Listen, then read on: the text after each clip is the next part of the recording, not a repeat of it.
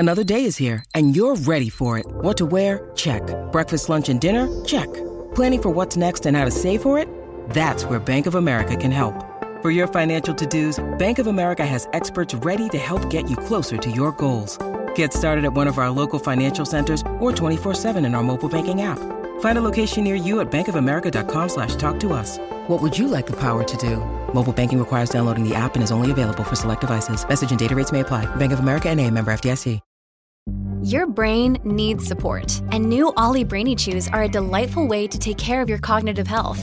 Made with scientifically backed ingredients like Thai ginger, L-theanine, and caffeine, Brainy Chews support healthy brain function and help you find your focus, stay chill, or get energized. Be kind to your mind and get these nootropic chews at ollie.com. That's OLLY.com. These statements have not been evaluated by the Food and Drug Administration. This product is not intended to diagnose, treat, cure, or prevent any disease.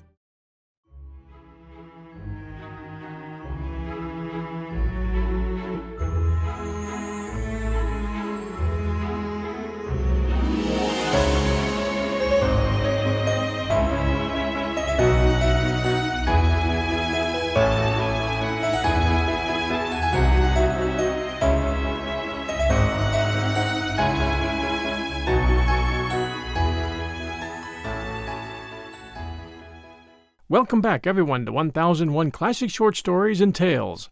This is your host, John Hagedorn, and I've got some exciting news for you. This podcast has done extremely well for the past 5 years, and we've had a number of requests to do 2 episodes a week instead of 1. So we're adding Wednesday nights to our collection, and now you'll have 2 great short stories each week, Wednesdays and Sundays at 5 p.m. Eastern Time.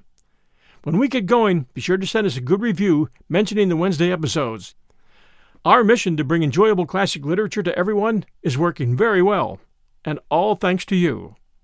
Thanks for being great fans of our show, and please share us with everyone you know. Thank you.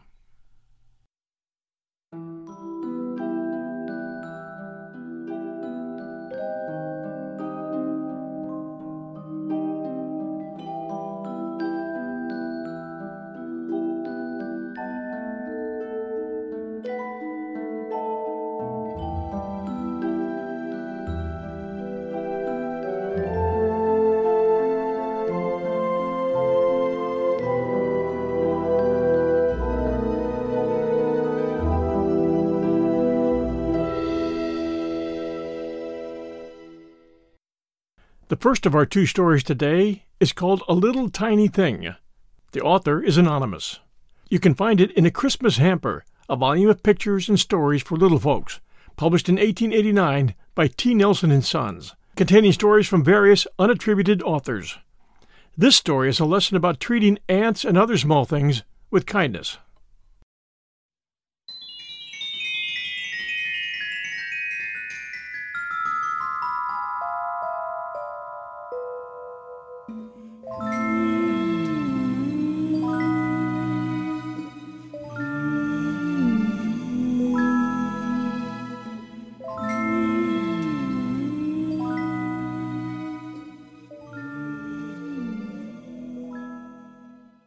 Out in the garden, Mary sat hemming a pocket handkerchief, and there came a little insect running, in such a hurry, across the small stone table by her side. The sewing was not done, for Mary liked doing nothing best, and she thought it would be fun to drop her thimble over the little ant. "Now he's in the dark," said she. "Can he mind? He's only such a little tiny thing." Mary ran away, for her mother called her, and she forgot all about the ant under the thimble. There he was, running round and round and round the dark prison, with little horns on his head quivering, little perfect legs bending as beautifully as those of a racehorse, and he was in quite as big a fright as if he were an elephant. "Oh," you would have heard him say, if you had been clever enough, "I can't get out! I can't get out! I shall lie down and die." Mary went to bed, and in the night the rain poured. The handkerchief was soaked as if somebody had been crying very much when she went out to fetch it as soon as the sun shone. She remembered who was under the thimble. "I wonder what he's doing," said Mary. But when she lifted up the thimble, the little tiny thing lay stiff and still. "Oh, did he die of being under the thimble?" she said aloud. "I'm afraid he did mind." "Why did you do that, Mary?" said her father, who was close by, and who had guessed the truth. "See, he moves one of his legs. Run to the house and fetch a wee taste of honey from the breakfast table for the little thing you starved." I didn't mean to," said Mary. She touched the honey in the spoon with a blade of grass and tenderly put a drop of it before the little ant. He put out a fairy tongue to lick up the sweet stuff. He grew well and stood upon his pretty little jointed feet. He tried to run. "Where is he in such a hurry to go, do you think?" said Father. "I don't know," said Mary softly. She felt ashamed. "He wants to run home," said Father. "I know where he lives, in a little round world of ants, under the apple tree." "Oh, has such a tiny little thing a real home of his own? I should have thought he lived just anywhere about." "Why, he wouldn't like that at all. At home he has a fine palace, with passages and rooms more than you can count. He and the others dug them out, that they all might live together like little people in a little town." "And has he got a wife and children? A lot of little ants at home?" "The baby ants are born as eggs. They are little helpless things, and must be carried about by their big relations. There are father ants and mother ants, and lots of other ants who are nurses to the little ones. Nobody knows his own children, but all the grown-up ones are kind to all the babies. This is a little nurse ant. See how she hurries off? Her babies at home must have their faces washed." "Oh, Father!" cried Mary. "Now that is a fairy story." "Not a bit of it," said Father. "Ants really do clean their young ones by licking them. On sunny days they carry their babies out and let them lie in the sun. On cold days they take them downstairs, away from the cold wind and the rain. The worker ants are the nurses. Though the little ones are not theirs, they love them and care for them as dearly as if they were." "Why, that's just like Aunt Jenny, who lives with us, and mends our things, and puts baby to bed, and goes out for walks with us." "Just the same," said Father, laughing. "Is that the reason we say Aunt Jenny?" "No, who taught you to spell? But it's not a bad idea, all the same. It would be a good thing if there were as many Aunt Jennys in this big round world of ours as there are in the ants' little round world. Folks who care for all, no matter whose children they are." While they were talking, the little ant crept to the edge of the table and down the side, and was soon lost among the blades of grass. "He'll never find his way," said Mary. "Let him alone for that," said Father. "The ants have paths leading from their hill. They never lose their way, but they meet with sad accidents sometimes. What do you think I saw the other day? One of these small chaps, it may have been this very one, was carrying home a scrap of something in his jaws for the youngsters at home. As he ran along, a bird dropped an ivy berry on him. Poor mite of a thing! This was worse than if a cannonball were to fall from the sky on one of us. He lay under it, not able to move. By and by one of his brother ants, who was taking a stroll, caught sight of him under the berry." "What did he do?" said Mary. "First he tried to push the berry off his friend's body, but it was too heavy. Next he caught hold of one of his friend's legs with his jaws, and tugged it till I thought it would come off. Then he rushed about in a frantic state, as if he were saying to himself, 'What shall I do? What shall I do?' And then he ran off up the path. In another minute he came hurrying back with 3 other ants." "Is that true, Father?" "Quite true. The 4 ants talked together by gentle touches of their horns. They looked as if they were telling one another what a dreadful accident it was, and how nobody knew whose turn would come next. After this they set to work with a will. 2 of them pushed the berry as hard as they could, while the other 2 pulled their friend out by the hind legs. When at last he was free, they crowded round as if petting and kissing him. You see, these little ant folk have found out that 'tis love, love, love that makes the world go round. I shouldn't wonder if that ant you teased so thoughtlessly is gone off to tell the news at home that there is a drop of honey to be had here." "Oh, he couldn't, Father." "Let's wait and see," said Father. In a little while, back came the ant with a troop of friends. "He has been home and told them the good news about the honey," said Father. "Do you think that all children are as kind as that?" Mary said, "No, they're not. I don't run to call all the others when I find a good place for blackberries." "Then," said Father, "don't be unkind to the ant, who is kinder than you, though he is only a tiny little thing, just like you said. We'll return with the second story right after these sponsor messages. When you need mealtime inspiration, it's worth shopping Kroger, where you'll find over 30,000 mouth-watering choices that excite your inner foodie. And no matter what tasty choice you make, you'll enjoy our everyday low prices, plus extra ways to save, like digital coupons worth over $600 each week. You can also save up to $1 off per gallon at the pump with fuel points. More savings and more inspiring flavors make shopping Kroger worth it every time. Kroger, fresh for everyone. Fuel restrictions apply.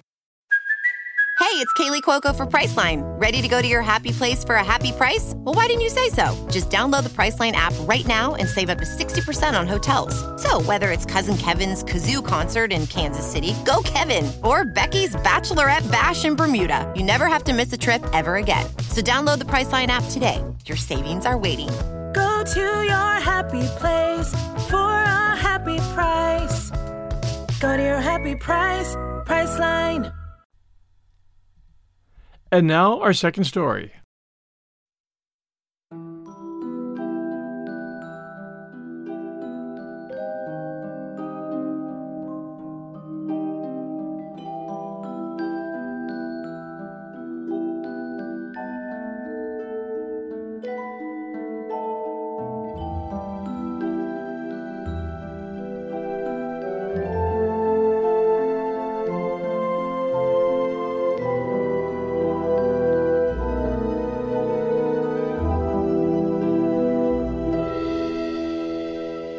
Our second story today is by James Baldwin and called Androclus and the Lion.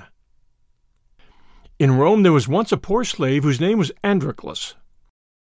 His master was a cruel man, and so unkind to him that at last Androclus ran away. He hid himself in a wild woods for many days, but there was no food to be found, and he grew so weak and sick that he thought he should die. So one day he crept into a cave and lay down, and soon he was fast asleep. After a while a great noise woke him up. A lion had come into the cave, and was roaring loudly. Androclus was very much afraid, for he felt sure that the beast would kill him. Soon, however, he saw that the lion was not angry, but that he limped as though his foot hurt him. Then Androclus grew so bold that he took hold of the lion's lame paw to see what was the matter. The lion stood quite still, and rubbed his head against the man's shoulder. He seemed to say, "I know that you will help me." Androclus lifted the paw from the ground, and saw that it was a long, sharp thorn which hurt the lion so much. He took the end of the thorn in his fingers, then he gave a strong, quick pull, and out it came. The lion was full of joy. He jumped about like a dog, and licked the hands and feet of his new friend. Androclus was not at all afraid after this, and when night came, he and the lion lay down and slept side by side.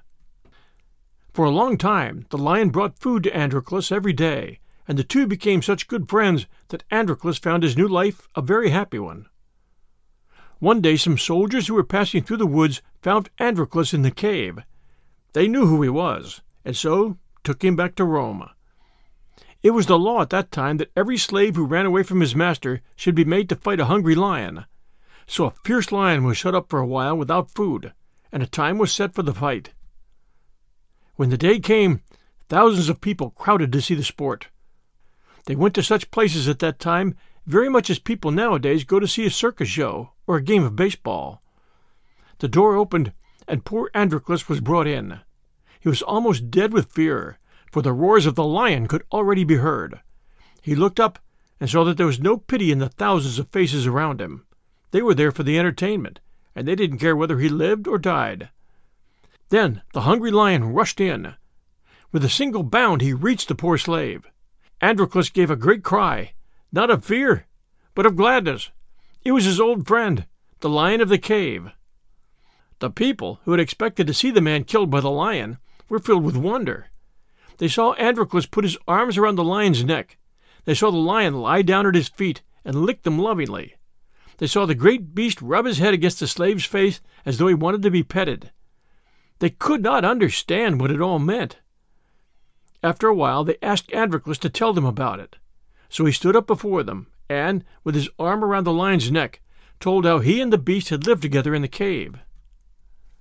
"I am a man," he said, "but no man has ever befriended me. This poor lion alone has been kind to me, and we love each other as brothers." The people were not so bad that they could be cruel to the poor slave now. "Live and be free!" they cried. "Live and be free!" Others cried, "Let the lion go free too! Give both of them their liberty!" And so Androclus was set free, and the lion was given to him for his own, and they lived together in Rome for many years. Hi everyone, this is your host, John Hagedorn. We greatly appreciate reviews, and we need reviews out there to encourage people to give us a try. The most reviews come from Apple listeners, so if you're an Apple listener and you can take a few minutes to show appreciation for our stories, we would appreciate that greatly. We also appreciate your sharing our stories with others. Stay safe, and we'll be back soon.